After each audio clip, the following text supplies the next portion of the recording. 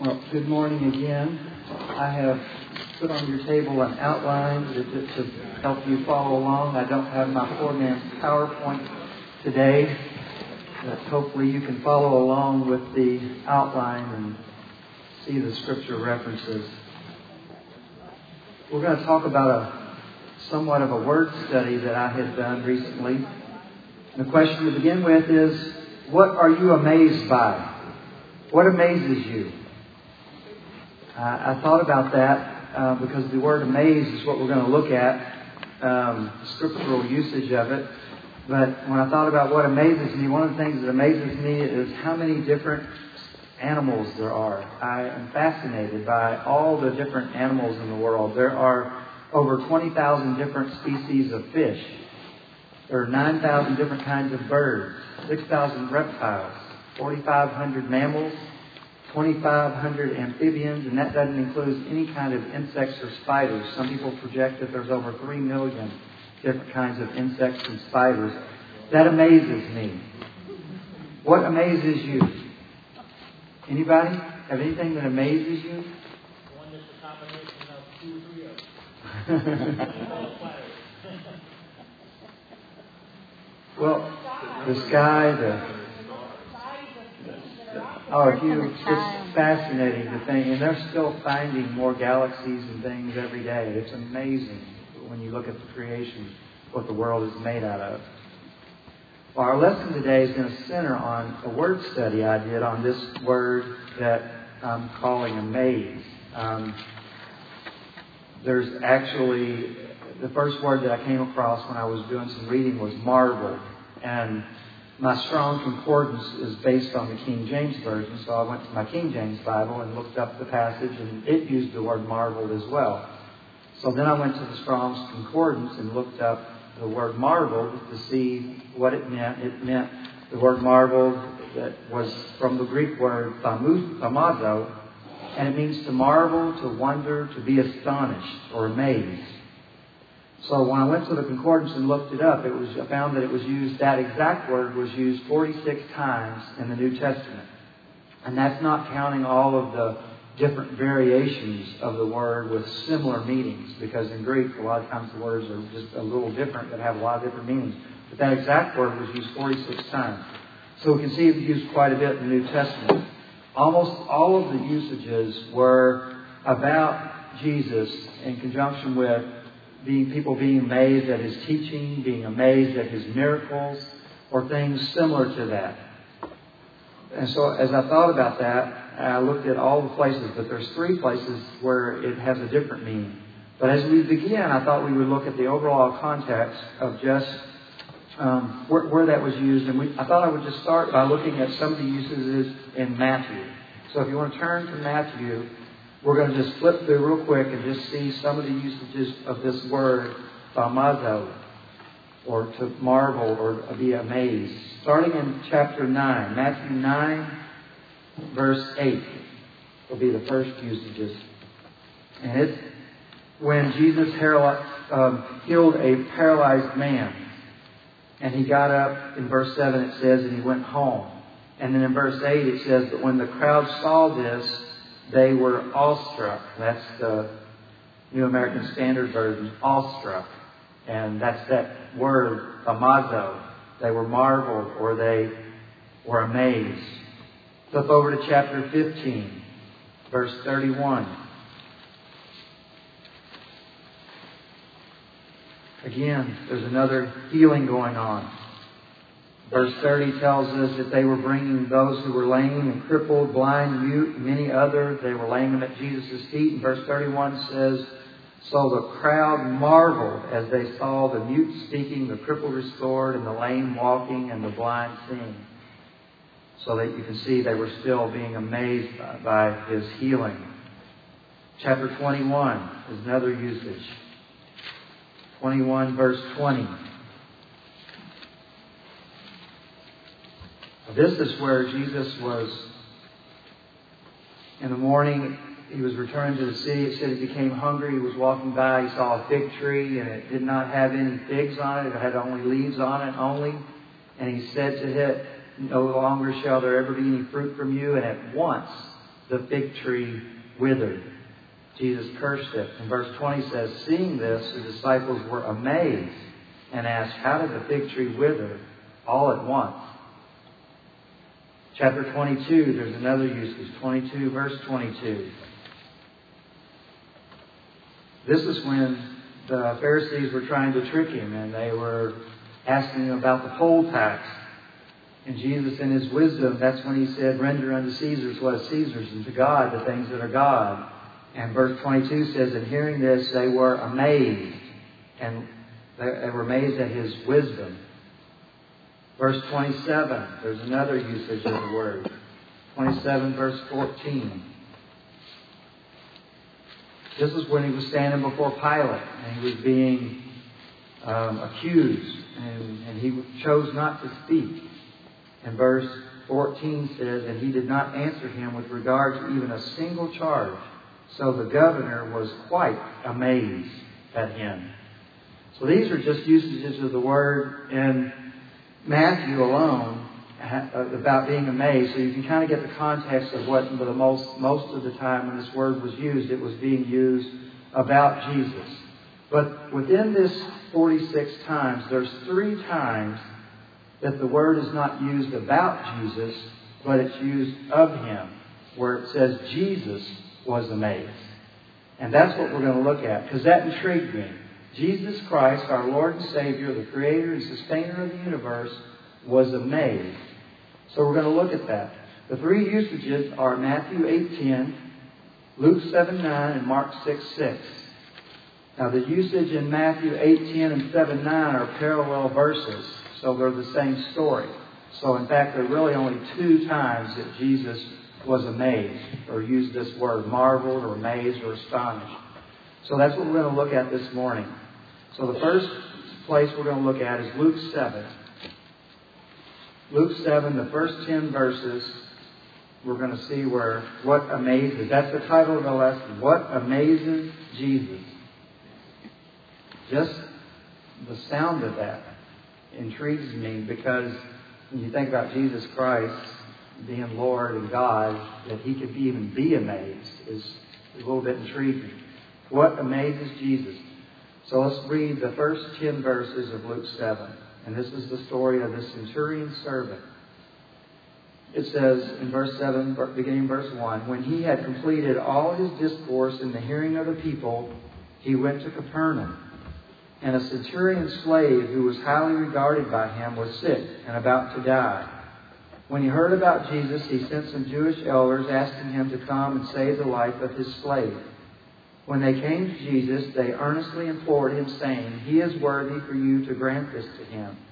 For he loves our nation, and it was he who built us our synagogue. Now Jesus started on his way with them. And when he was not far from the house, the centurion sent friends, saying to him, Lord, do not trouble yourself further, for I am not worthy for you to come under my roof. For this reason, I do not even consider myself worthy to come to you. But just say the word, and my servant will be healed. For I also am a man placed under authority with soldiers under me, and I say to this one, go, and he goes, and to another, come, and he comes, and to my slave, do this, and he does it. Now when Jesus heard this, he marveled at him, and turned and said to the crowd that was following him, I say to you, not even in all of Israel have I found such great faith. When those who had been sent returned to the house, they found the slave in good health. So that's the first usage of the word. Jesus was amazed at this man's faith.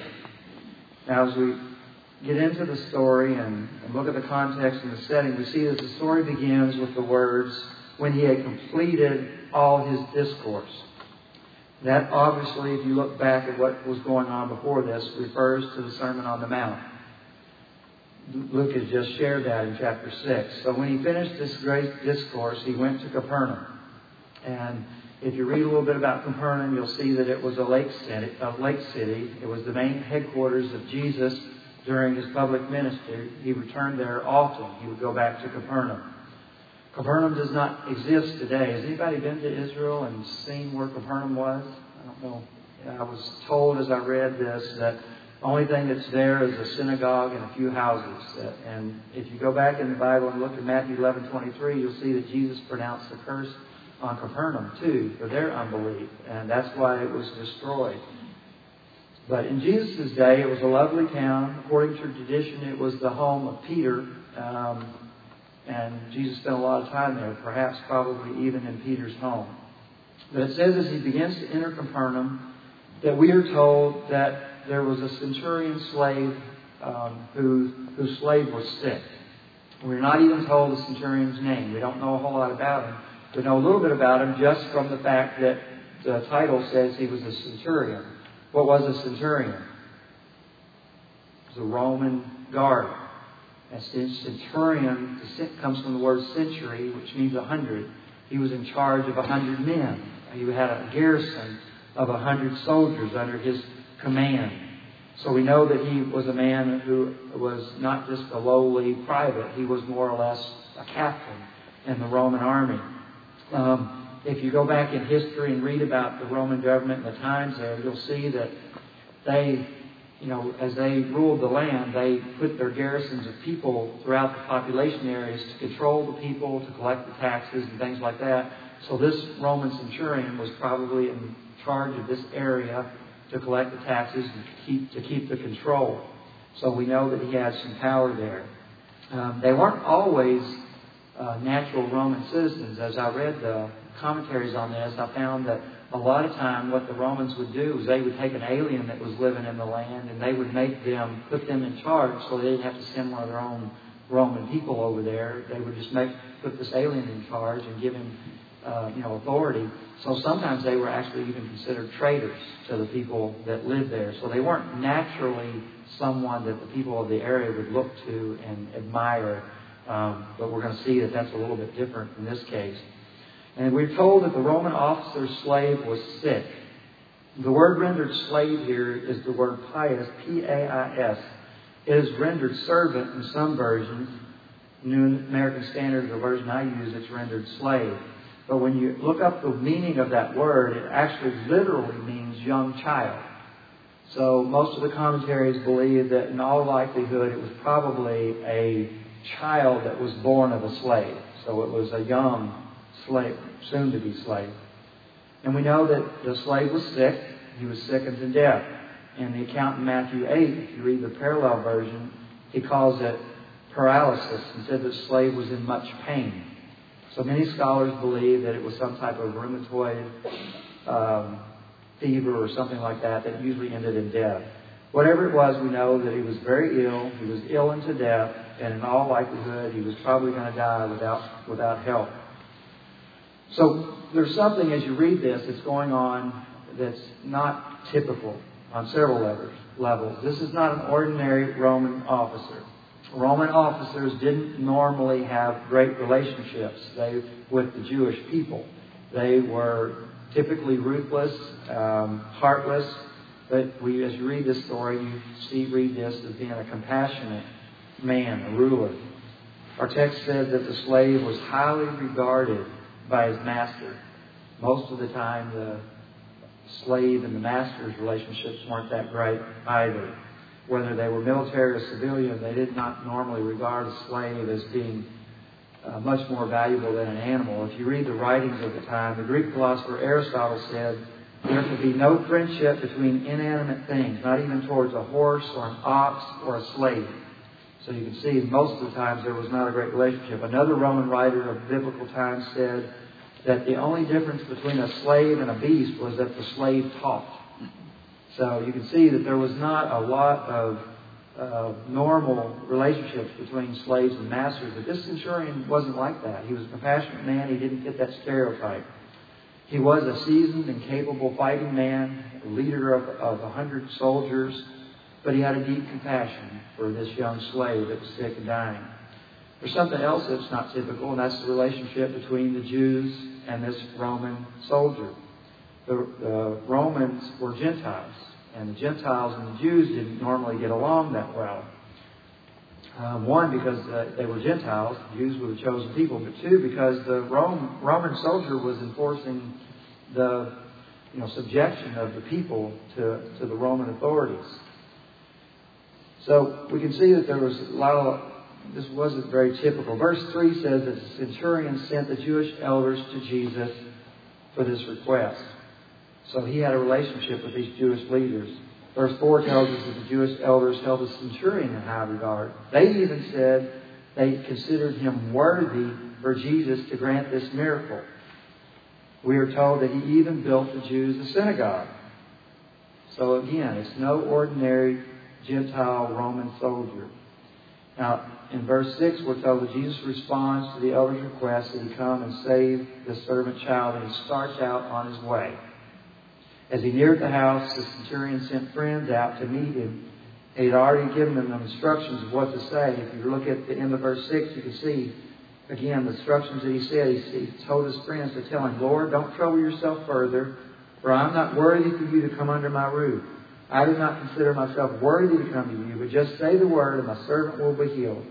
For I also am a man placed under authority, with soldiers under me. And I say to this one, go, he goes, and to another, come, he comes.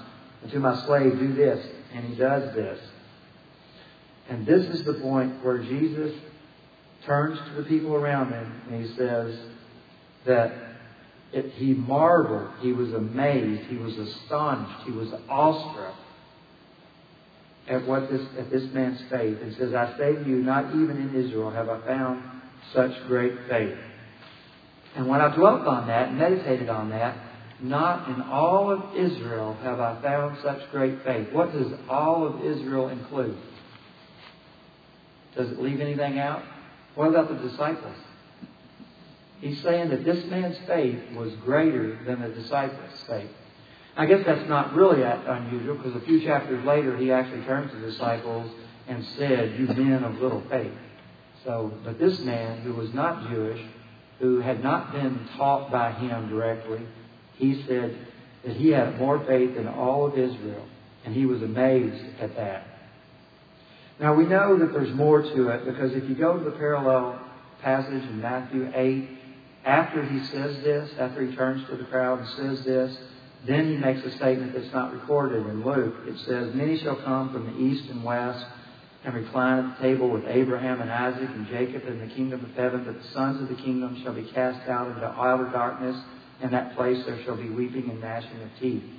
So we know from reading that passage and the parallel passage that there's more to it than just what we're looking at in Luke, because he's giving a hint of the fact that the gospel is going to go out to more than the Jews. He's going to incorporate the Gentiles into it. The sons of the kingdom would be the descendants of Abraham, and they're not all going to be saved. So this was a shocking statement that was made to the listening Jews here.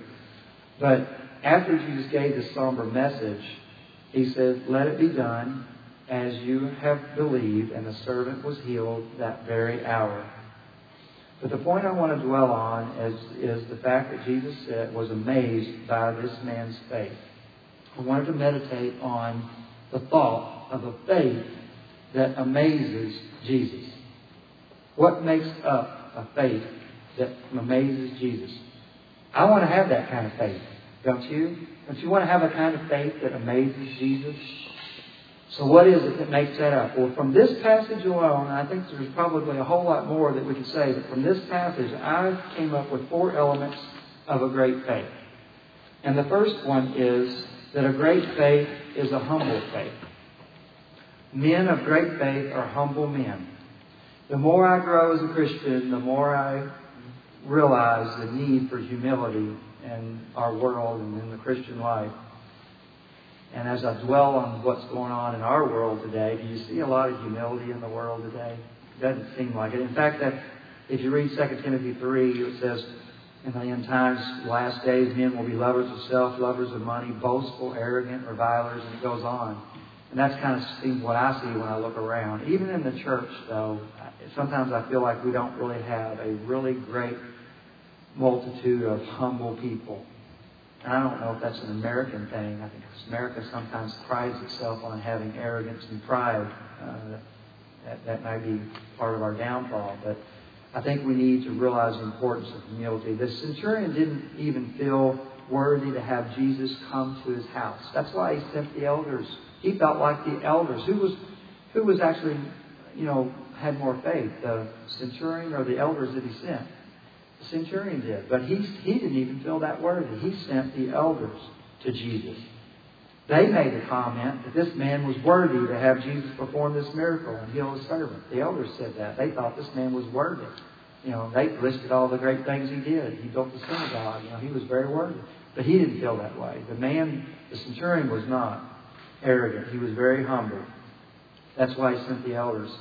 So as I dwelt on this idea of humility and great faith, that humble men, I thought about the view that Hollywood gives us. Think about what we watch in the movies. Definitely doesn't portray humility as a virtue, does it? It's more of a weakness. And you think about all the great action movies that I used to watch as a young person. They're all usually arrogant, prideful people. So we don't get it from the world, that's for sure. So then I dwelt on the Bible and thought, well, is this true throughout the Bible? And I just kind of gave it a little self-test, and I thought about to myself, who was the greatest man in the Old Testament? If you had to name somebody in the Old Testament you would think was one of the greatest men of faith, who would you name? Abraham? Moses? That's just who I thought of right off the bat. And I think the Bible portrays Moses as being one of the really, really great men of the Bible. And I came across a passage in Numbers 12:3 that says, "Now the man Moses was very humble, more than any man who was on the face of the earth." So when we think of the great man of faith, Moses, the Bible says that he was more humble than any man on the face of the earth. Then I thought about the New Testament. Who was who we would call one of the greatest men of faith in the New Testament? John the Baptist? Paul? That's who I thought of. I thought of the Apostle Paul. When I think about who wrote all the New Testaments and all of what he did. And Paul said of himself in 1 Corinthians 15:9, "For I am the least of the apostles and not fit to be called an apostle because I persecuted the church." In Ephesians 3:8 he said, "To me, the very least of all the saints, this grace was given to preach to the Gentiles." So you can see Paul didn't think of himself very highly. He had a lot of humility. We know John the Baptist, said, "I must decrease and he must increase." He didn't think too highly of himself. He knew his role. And then I thought, who's the prime example? Who's the ultimate example of humility? Jesus Christ. And I thought of Philippians chapter 2. You all know I love Romans 8. That's where I've been teaching the last little bit. My second greatest chapter in the Bible for me is Philippians chapter 2. So I'm contemplating starting to try to memorize that one. But Philippians chapter 2 is a great, it's all about Christ, what he gave up. Being in equality with God, and not consider it something to be grasped, but emptied himself and became obedient all the way to the cross. And if you think about, how humble Christ was, what he gave up, what he was, but what he set aside for others. That's the ultimate example of humility. So the first thing, a man or woman of great faith is a humble man. The second thing I saw from this passage was a great faith believes in the power and authority of God's Word. The centurion, I don't know how, but somehow he came to a point where he believed in Christ's divine authority.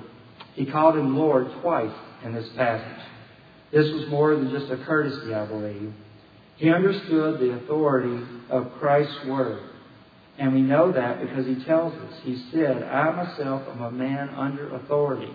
And I know what it is to say to this servant, do this," and he does it. Or come, and he comes. Or go, and he goes. I know what it is to say that. And it happens.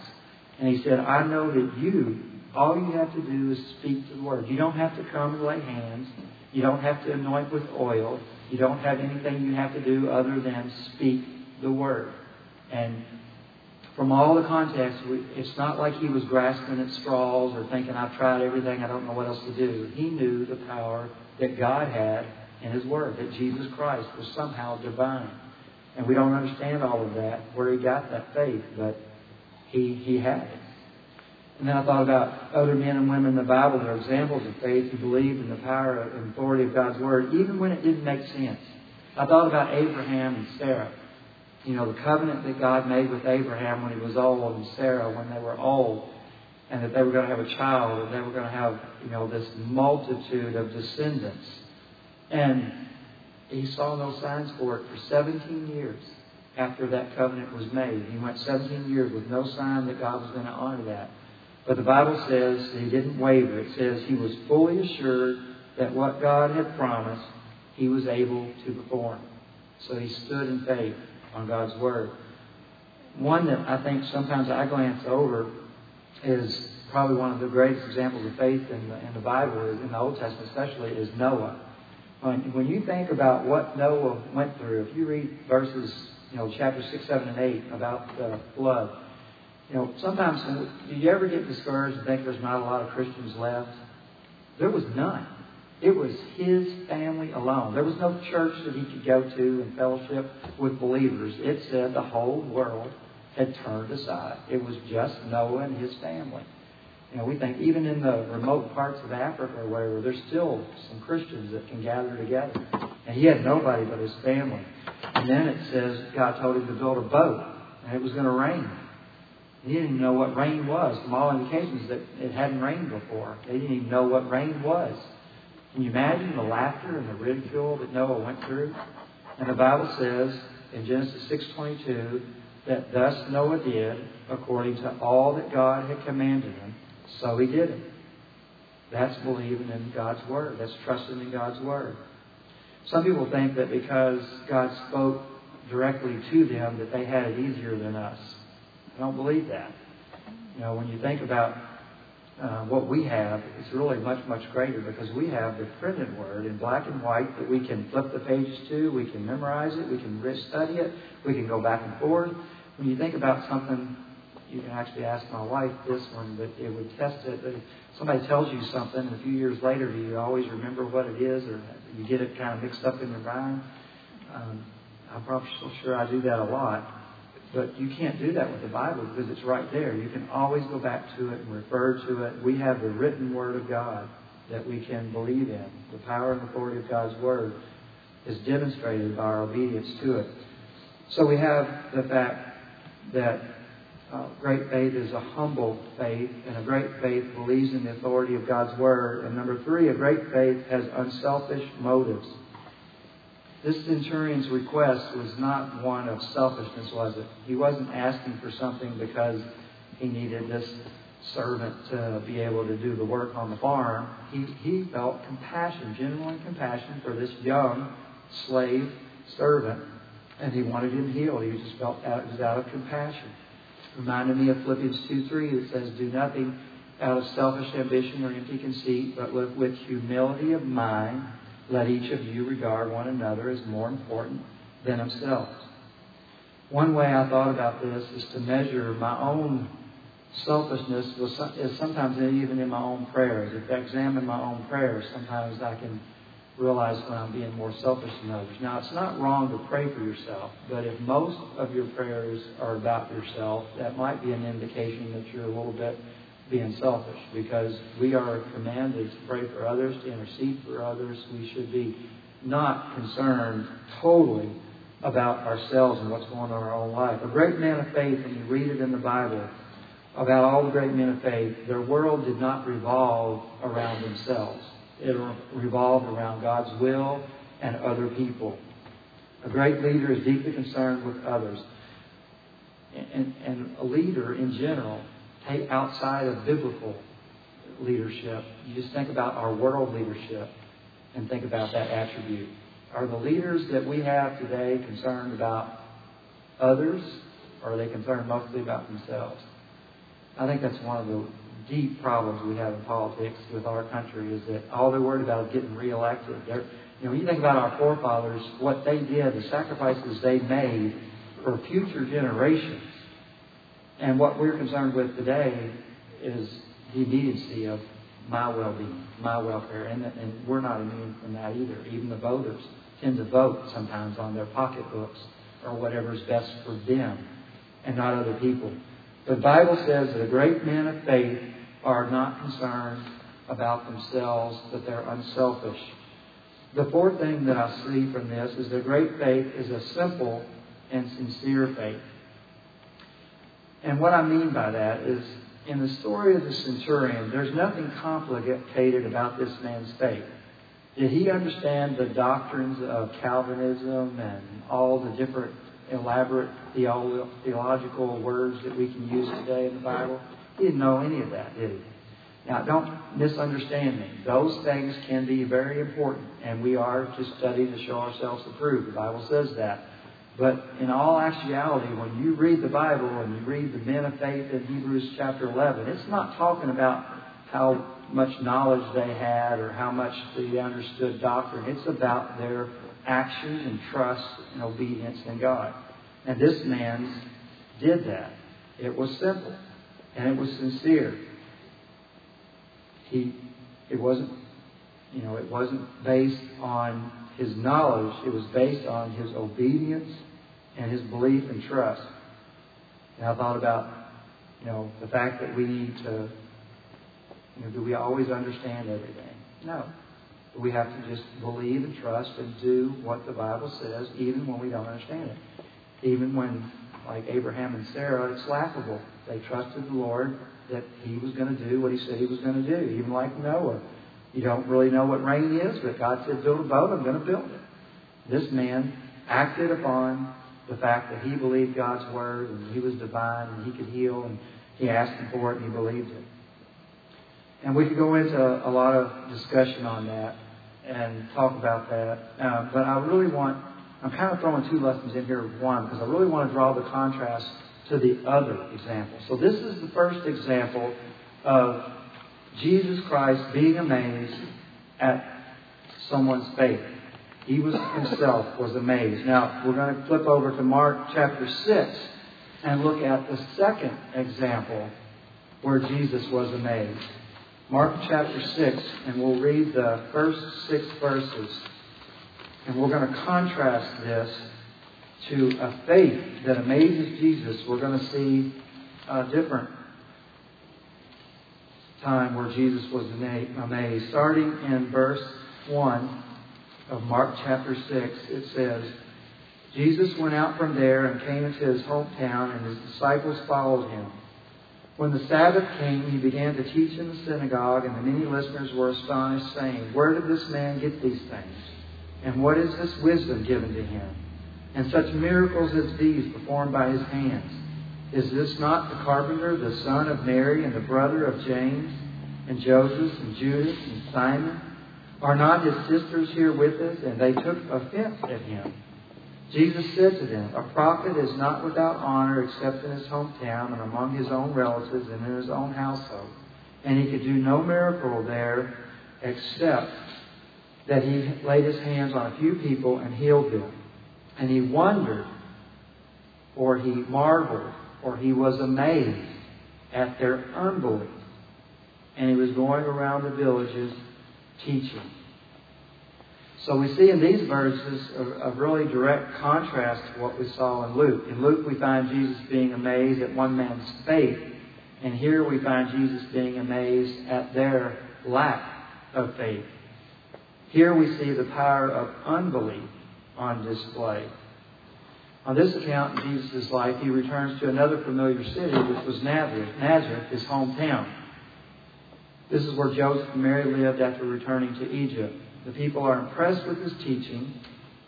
They know his background. They know his upbringing. They knew he had no formal training. He'd not been to rabbinical school or seminary. He had no more special training than any other young Jewish man would have had. And yet he taught with such wisdom and authority that they were amazed, and they had heard of all of his miracles, and yet they wondered where he got his wisdom and his power. They said, Isn't this the carpenter? But this is not the first time this has happened. Jesus had returned to Nazareth before, after his temptation in the wilderness, and the response to him was very similar. I want to flip over real quick to Luke chapter 4 and show you what happened the last time he returned there. Luke chapter 4, verses 14 through 21 gives us an example really similar to this. It says, And Jesus returned to Galilee in the power of the Spirit. The news about him spread through all the surrounding district, and he began teaching in the synagogues and was praised by all. And he came to Nazareth, where he had been brought up, and as it was his custom, he entered the synagogue on the Sabbath and stood up to read. And the book of the prophet Isaiah was handed to him. And he opened the book and found the place where it was written, "The Spirit of the Lord is upon me, because He anointed me to preach the gospel to the poor. He has sent me to proclaim release to the captives and recovery of sight to the blind, to set free those who are oppressed, to proclaim the favorable year of the Lord." And then it says he closed the book, gave it back to the attendant, and sat down. The eyes of all the synagogue were fixed on him. And he began to say to them, "Today this scripture has been fulfilled in your hearing." That gives us an indication of what he might have been saying to them, even in our passage that we're looking at in Mark. And in verse 28 of this passage in Luke, it says they were filled with rage, and they led him off to a cliff to throw him off. That's how mad they got at him. And I put that in there because I think you needed to understand, because it says they were amazed at his teaching, but then it says they took offense at him. Well, I think now you can see why they may have taken offense at him, because he probably had just read or said something similar to what he had done in his account in Luke. So we see in these verses several things about unbelief. We see how unbelief blurs the obvious, blinds the excuse, and blocks the blessing. First, that unbelief blurs the obvious. Our text says that when Jesus taught in the synagogue, the people were astonished. Where did he get his wisdom? Where did he get his miraculous powers? They didn't deny he was special, that he taught like no one else they had ever seen. But where did it come from? I thought about the story of Nicodemus. Nicodemus recognized where it came from. It says that I know that you have to be, you had to come from God, because no one else could do what you have done. These people saw all the miracles, but they wouldn't acknowledge that, because their unbelief blurred the obvious. Does that happen today when you see people that are unbelievers and the gospel is shared with them in a direct way, and you make these great arguments, and it's like they just don't get it, do they? Because their vision is blurred. They don't have clear vision. And their unbelief blurs their vision. The people of his hometown had the same problem. They could not see the logical conclusion because they refused to believe. It should have been obvious, but it wasn't obvious because their vision was blurred.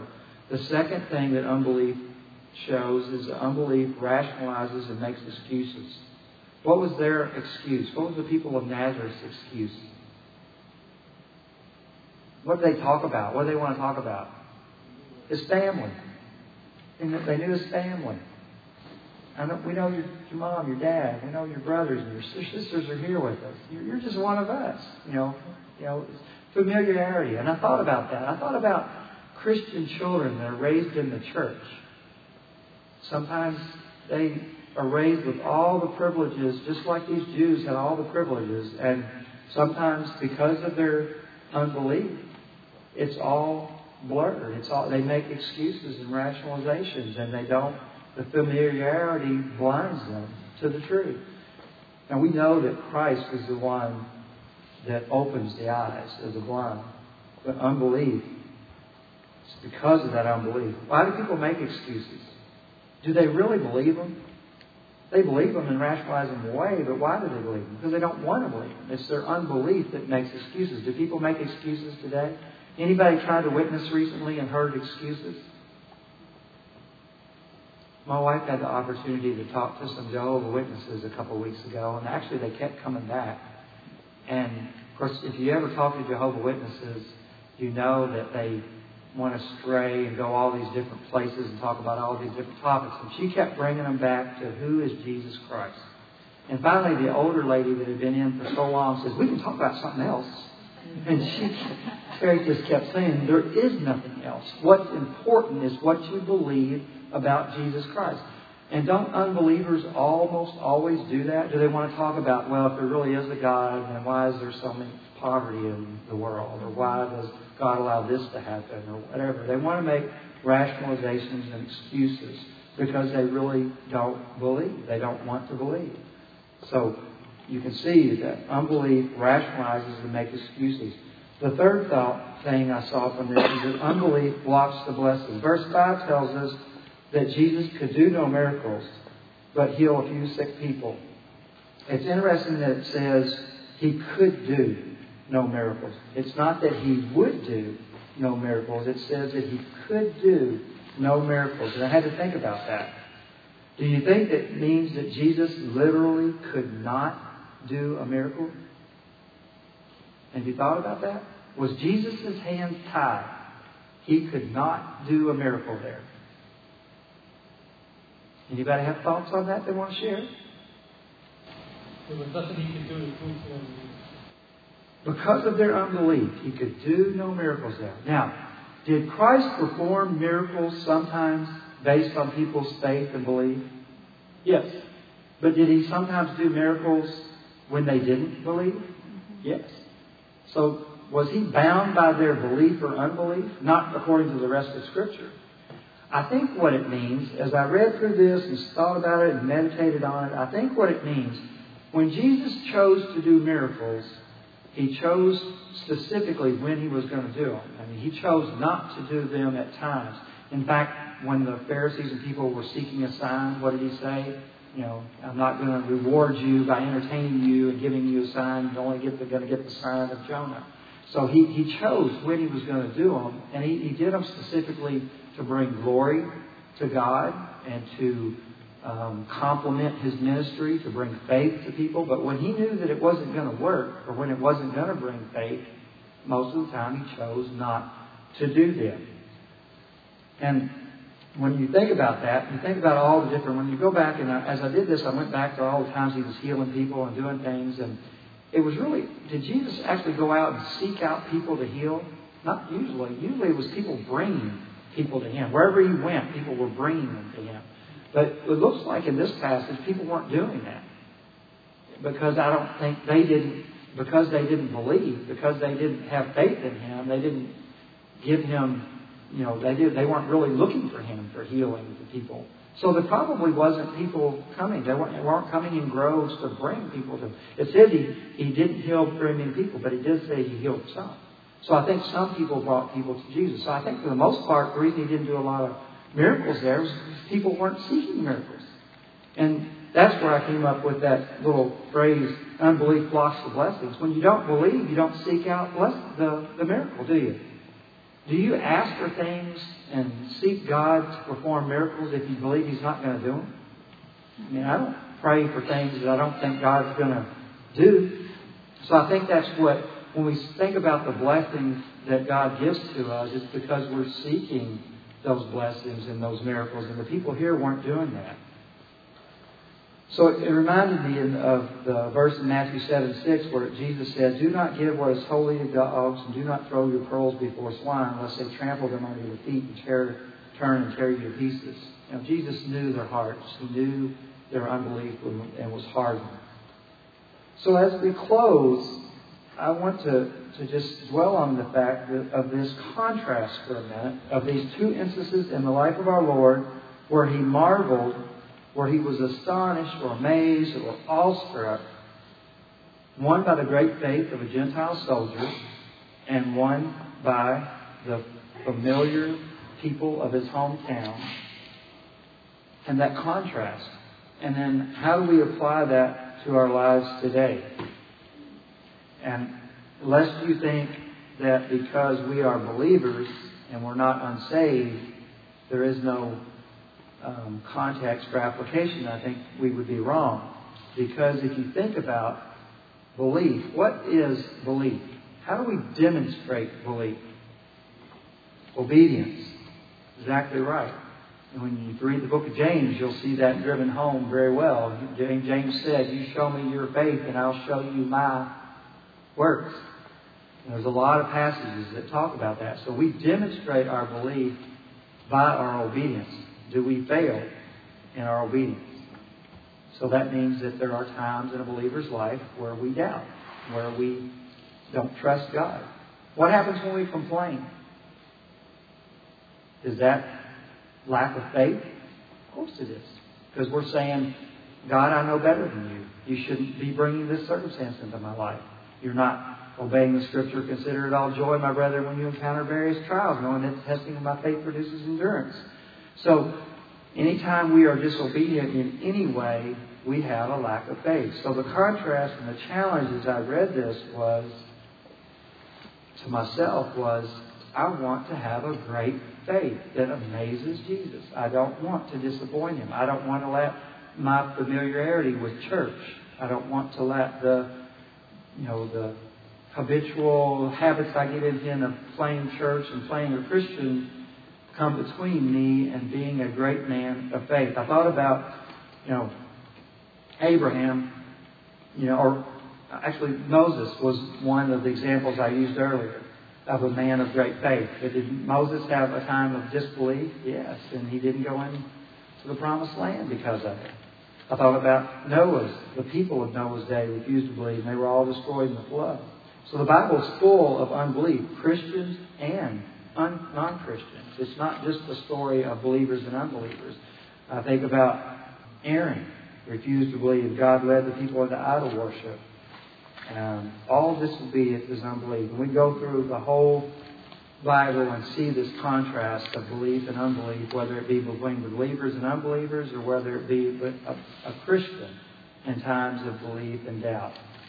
So the challenge that I leave you with today is to dwell on the fact that Jesus Christ, our Lord and Savior, Creator of the whole universe, can be amazed by a man's faith.